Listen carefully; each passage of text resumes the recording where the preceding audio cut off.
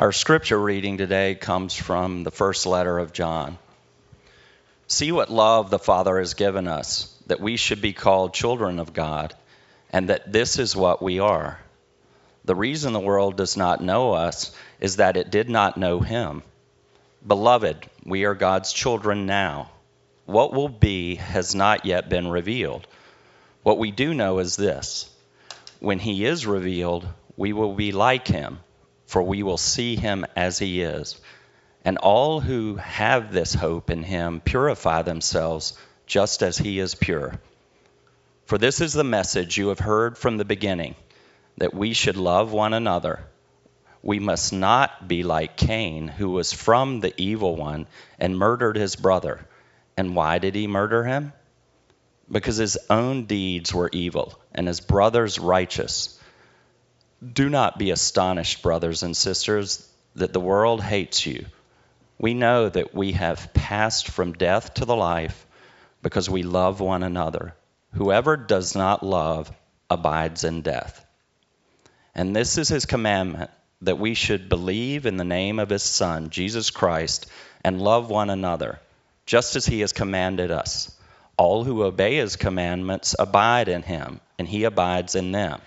And by this we know that he abides in us, by the Spirit that he has given us. This is the word of God for the people of God.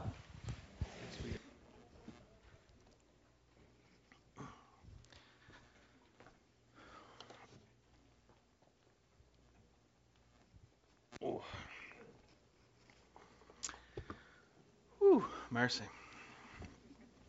You know, it says a lot about our need to be in the presence of God when the third person to ever walk the earth killed the fourth person. For a brief time, 1/3 of all people on earth were murderers. It's literally the first thing that happens after Adam and Eve were banished from the garden. Chapter 3, banishment. Chapter 4, Cain kills Abel. And as we just heard from the first letter of John, whoever does not abide in love abides in death. And there's plenty of evidence to back that up. So how do we do that?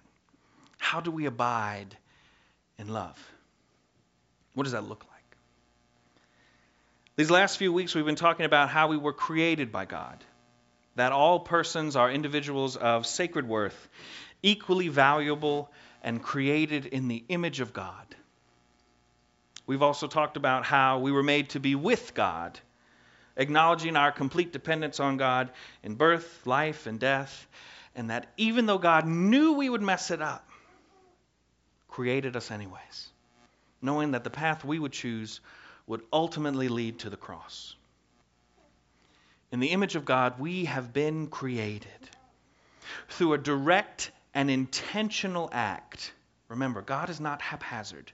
A direct and intentional act. God called all of creation into being and set us apart. Through the birth of Jesus Christ, Emmanuel, God with us, the tangible body of God, the true light of love and creation took on human form to walk with us, to talk with us, to be present in our world and ultimately die for us. God reminds us of our purpose in his world.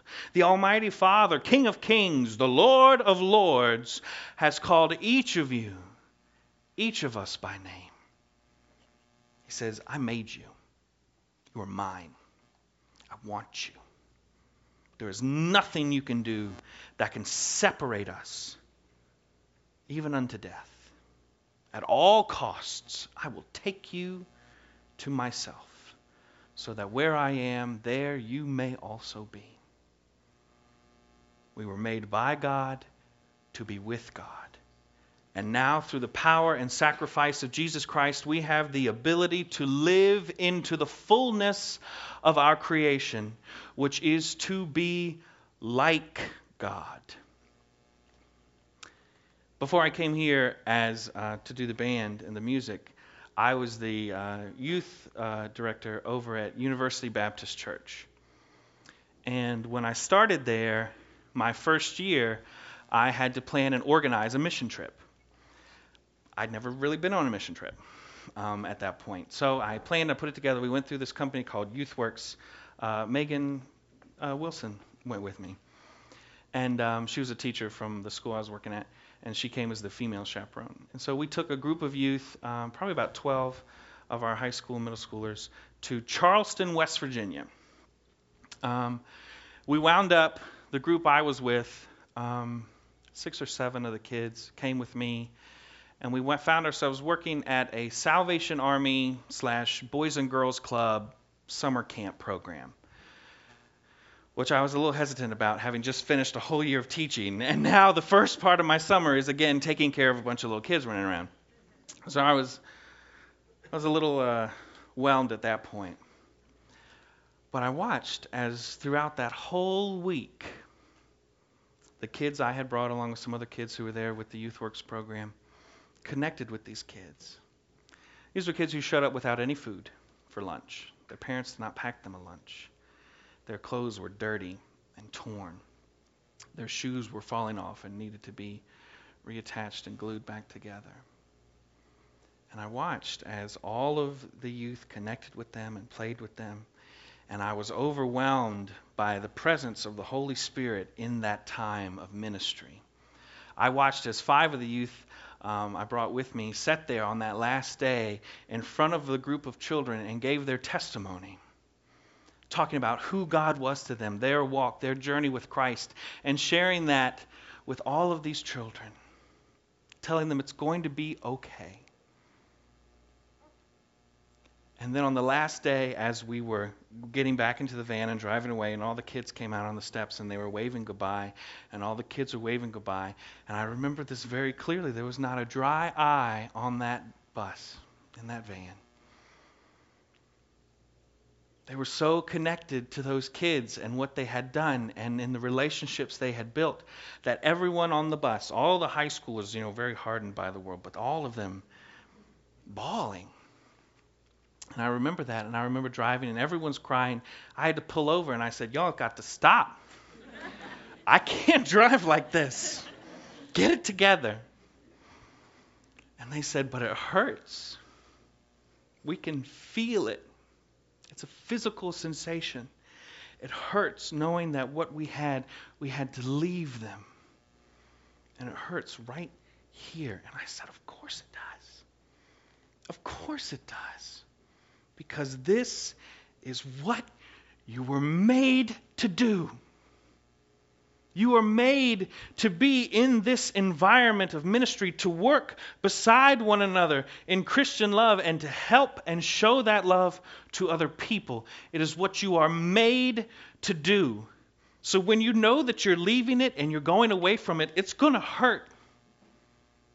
Like the parents with their kindergartners on that first day of school, it's going to hurt a little bit. Anyone who's ever been to ASP or to Haiti or any other mission trips through this church, you know that feeling. You know the presence of the Spirit and what can be accomplished when you are doing the work of the kingdom. Because that's what we're made to do. In the first letter from John this morning, it's believed to be the same author who wrote the Gospel of John and the 2 letters that follow. It's a little different than most of the other letters in the New Testament. It lacks that formal greeting at the beginning or a summative conclusion. It's written almost like poetry, or as if transcribed from a very quick conversation. It has these loops and circles of a developing sequence of thought. And I will confess, there was a solid afternoon this week when I weighed the pros and cons of just reading the entire letter as the sermon this morning. I obviously didn't. But there are a few things that we do need to talk about. Our text from this morning starts at chapter 3.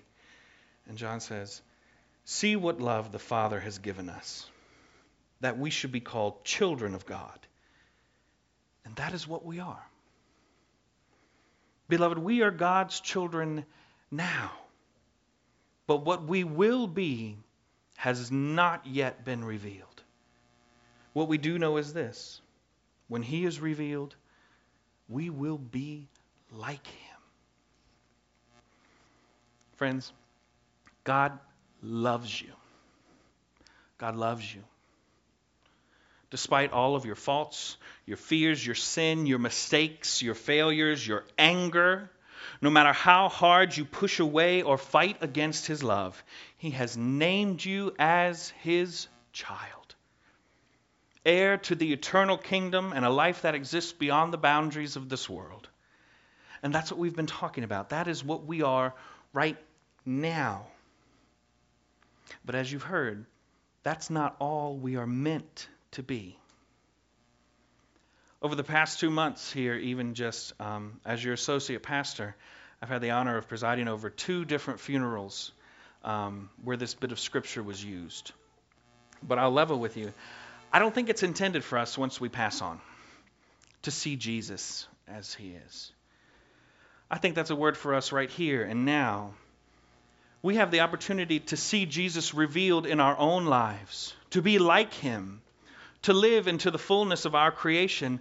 And as John goes on to tell us, this is not a new message. This is a message we have heard from the beginning. Love one another. There is nothing more godlike, more Christ-like than loving one another. To live in the light of love is not only to be with God, but to be like God. And that is what we are made for. John goes on to say that this was his commandment, that we should believe in the name of his Son, Jesus Christ, and love one another, just as he commanded us. And all who obey his commandments abide in him, and he abides in them. By this we know that he abides in us, by the Spirit he has given us. Now, as I promised, I wasn't going to read the entire letter, but we're going to add in a few extra verses from chapter 4. And you may recognize this. John says, "Beloved, let us love one another, because love is from God. Everyone who loves is born of God and knows God. Whoever does not love does not know God, for God is love." God's love was revealed among us in this way. God sent his only Son into the world so that we might live through him. In this is love. Not that we loved God, because we talked about that last week. We messed it up. But that he loved us and sent his Son to be the atoning sacrifice for our sins. Beloved, since God loved us so much, we also ought to love one another.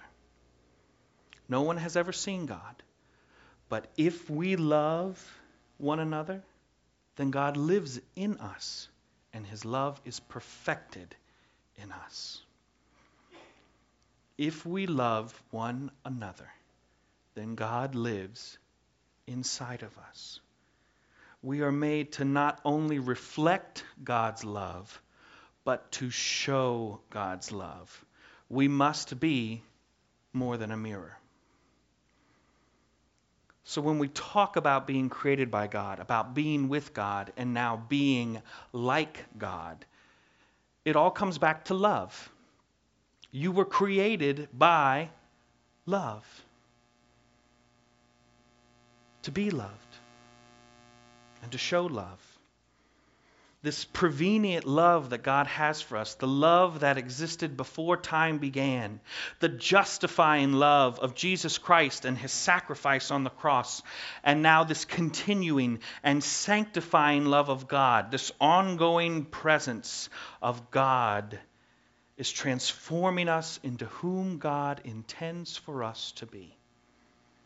Just like the mural that's up in the sanctuary, we are meant to be transfigured, transformed. What we will be has not yet been revealed, but we know this. We will be like him. John Wesley even wrote of this sanctifying process. He said, "Through God's sanctifying grace, we grow and mature in our ability to live as Jesus lived. As we pray, study the scriptures, fast, worship, and share in fellowship with other Christians, we deepen our knowledge of and love for God. As we respond with compassion to human need and work for justice in our communities, we strengthen our capacity to love our neighbors. our inner thoughts and motives, as well as our outer actions and behavior, are aligned with God's will and testify to our union with God. So, church, let me ask you something this morning. Are you abiding in love? Are you living into the fullness of your creation? Are you currently engaged in the continuous process of sanctification and transformation?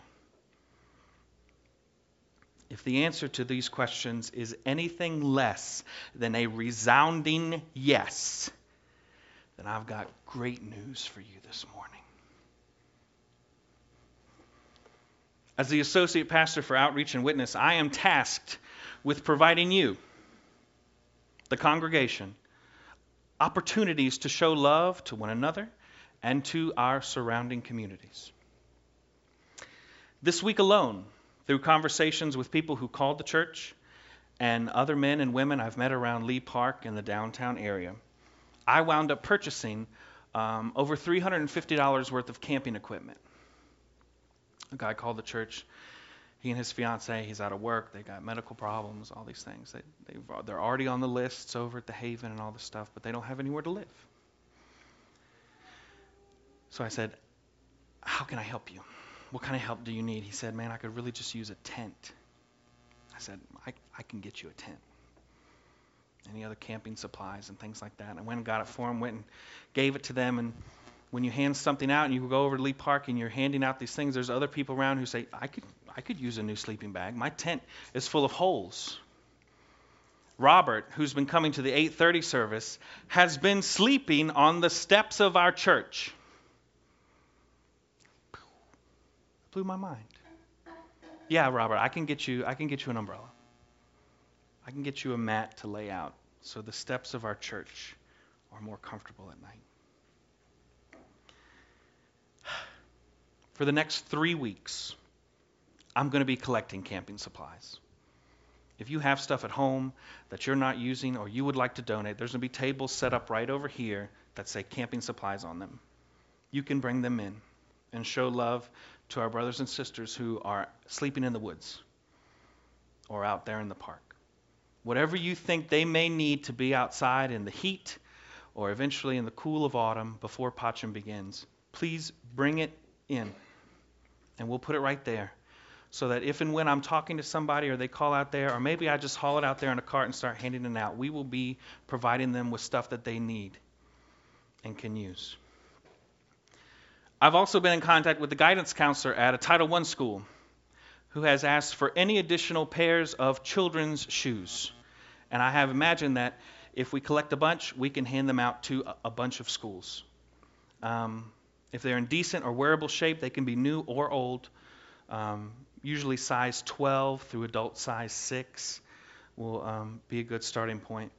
But as a teacher, and I see some of my colleagues here, former colleagues, and my aunt, who's a former teacher, you know those students who come in and their shoes are falling apart. Their flip-flops need to be glued back together. Just like in Charleston I was talking about. So we're going to collect shoes as well. If your kids have any old shoes they're not using, have them bring it in. That's a great mission and outreach opportunity that children can participate in as well, to bring in some of their old shoes. Lastly, and this may be the most important, John in his letter was very clear about there being 2 commandments. We should love one another, yes. And the shoes and the camping supplies are 2 very tangible ways that we can do that. But the other commandment was that we should believe in Jesus Christ as our Savior. And I wouldn't be a very good pastor if I did not also offer an opportunity for you to do that as well. So, if we're singing the last hymn or otherwise like that, if you want to raise your hand, I don't know if I'll be able, but somebody will come up to you and they will pray with you. If you want to catch me after the service, let's talk. We can do it today, we can do it tomorrow, you can do it on your own or with a group. You can send me an email, you can drop me a note, you can text me. But we are to believe in Him. That is what we are made to do. So, friends, please know you are not alone in this world. There are people here and a God above who love you and are willing, able, and ready to share that love. Amen. We're going to continue worshiping with the prayers of the people, and then we'll sing another song. Mary, are you praying this morning? All right.